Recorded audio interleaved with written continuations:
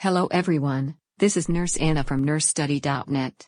Today we are going to discuss tuberculosis. This website is not intended to provide medical advice. The articles on this website are intended for entertainment or educational value only. While we strive to offer 100% accuracy, medical procedures are rapidly changing, and laws vary greatly from location. Tuberculosis is an infectious disease of the lungs that is caused by the pathogen Mycobacterium tuberculosis.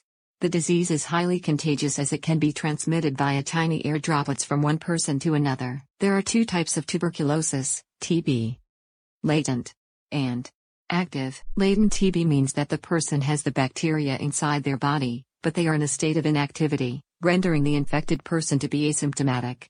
Latent or inactive TB is believed to be non-contagious. However, it can turn into an active disease, so early detection and treatment are important. Inactive TB, the affected person shows the signs and symptoms typical of the infection. He or she can spread the bacteria through sneezing or coughing. The bacteria can also affect other organs, leading to a condition called extrapulmonary tuberculosis. Signs and symptoms of tuberculosis: coughing, lasting for 3 or more weeks. Productive with yellow or green mucus which can also be blood-tinged. Coughing up blood, hemoptysis. Chest pain, or pain with breathing or coughing. Unintentional weight loss, fatigue. Fever. Night sweats. Chills. Loss of appetite. Extrapulmonary tuberculosis may reveal symptoms based on the affected organs of the body. For instance, tuberculosis of the kidneys may manifest as hematuria, or the presence of blood in the urine. Tuberculosis of the spine may be evidenced by back pain. Causes and risk factors of TB. Tuberculosis was discovered by Dr. Robert Koch in 1882 as the causative agent for the disease. Coughing, sneezing, spitting, or even speaking at short distances may cause an infected person to release microscopic droplets into the air. The following people who are more susceptible to the infection must be screened for latent TB, according to the Centers for Disease Control and Prevention. Have HIV/AIDS, they are immunosuppressed, making it hard for their body to combat the pathogen. Live, or are usually in contact, with an identified TB patient. Live or traveling in countries where TB is common. For example, some countries in Asia, Africa, Eastern Europe, and Latin America. Live or work in places where TB is likely to be found, for example nursing homes, prisons, hospitals. Other immunocompromised patients, for example diabetes, severe kidney disease, ongoing chemotherapy. Smoking and substance use. Complications of tuberculosis. 1. Tuberculous arthritis.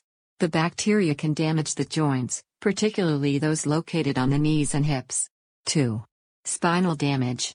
Tuberculosis can affect the spine, as evidenced by back pain and stiffness. 3. Major organ issues. Tuberculosis of the kidneys and/or liver can affect how these major organs filter waste from the blood. 4. Cardiac tamponade.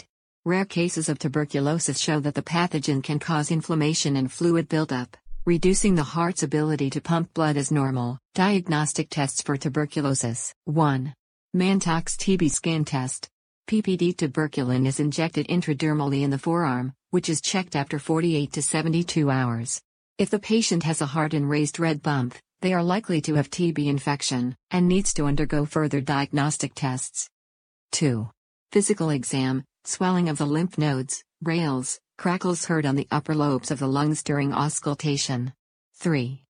Interferon gamma release assay, IGRA, blood test specific to TB. 4. Imaging, chest X-ray, shows white spots in the lungs, CT scan.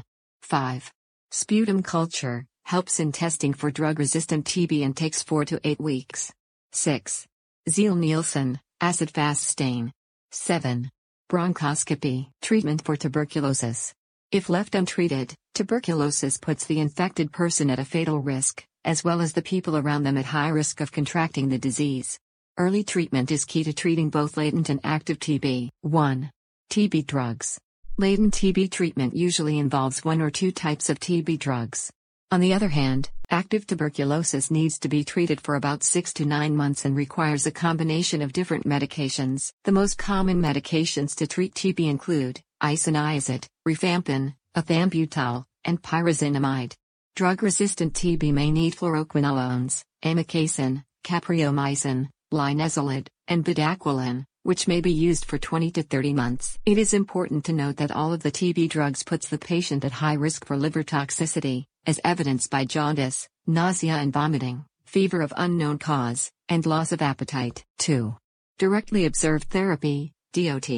Compliance to the prescribed TB regimen is crucial for successful treatment of tuberculosis. This is understandably hard to achieve for the patient, as the treatment can be for at least half a year, and may last longer if the TB strain is drug resistant. Therefore, healthcare agencies around the globe has adopted the DOT approach, which involves a healthcare worker administering the TB medication in order for the patient to never miss a dose. Prevention of tuberculosis. Stay at home during the first few weeks of commencing treatment for active TB. Keep the house or workspace well ventilated, as the bacteria spread faster in tight spaces. Wear a facial mask and perform hand washing frequently to protect other people. Nursing care plans for tuberculosis. Nursing diagnosis. 1. Ineffective airway clearance related to the disease process of tuberculosis, as evidenced by crackles upon auscultation, respiratory rate of 28, O2 level of 85%, productive cough, greenish phlegm. Desired outcome: the patient will be able to maintain airway patency and improved airway clearance, as evidenced by being able to expectorate phlegm effectively, respiratory rates between 12 to 20 breaths per minute, oxygen saturation of at least 94%. Intervention: assess the patient's vital signs and characteristics of respirations at least every 4 hours. Assess breath sounds via auscultation. Rationale: to assist in creating an accurate diagnosis and monitor effectiveness of medical treatment. Breath sounds of crackles/rails are important signs of tuberculosis. Intervention: suction secretions as necessary. Rationale: to help clear thick phlegm that the patient is unable to expectorate. Intervention: administer supplemental oxygen, as prescribed. Discontinue if O2 level is above the target range, or as ordered by the physician. Rationale: to increase the oxygen level and achieve an oxygen saturation value of at least 94%. Intervention: administer the prescribed TB medications, bronchodilators, steroids, mucolytics, and antipyrexial medications. Rationale: TB drugs, to treat the underlying bacterial infection.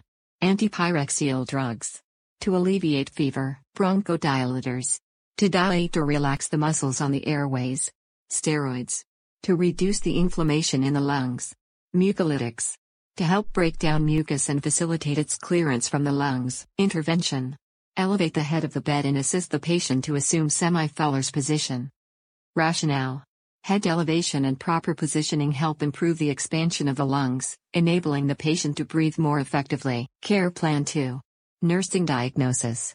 Risk for spread of infection related to disease transmission of tuberculosis. Desired outcome: the patient will have a lower risk of spreading the tuberculosis infection through the use of techniques and interventions to reduce disease transmission. Intervention: identify members of the household or people who are in close contact with the patient. Encourage testing for tuberculosis. Rationale: to identify if anyone who has been in close contact with a patient at home, school, or work has been infected. Intervention: teach the patient to cough in a tissue and throw it away immediately, as well as to perform frequent hand washing and to wear a facial mask. Rationale: to reduce the risk of spreading the tubercle bacteria. Intervention: consider isolating the patient in an airborne infection isolation room during active stages of tuberculosis. Rationale: to reduce the risk of spreading the infection in the hospital wards or in the community. Intervention: facilitate directly observed therapy. Rationale: to ensure that the patient is compliant with the administration of TB drugs. Other possible nursing diagnoses: imbalanced nutrition less than body requirements, impaired gas exchange, deficient knowledge. This completes this episode of tuberculosis. For nursing topics, care plans, podcasts, and NCLEX sample tests, visit us at nursestudy.net.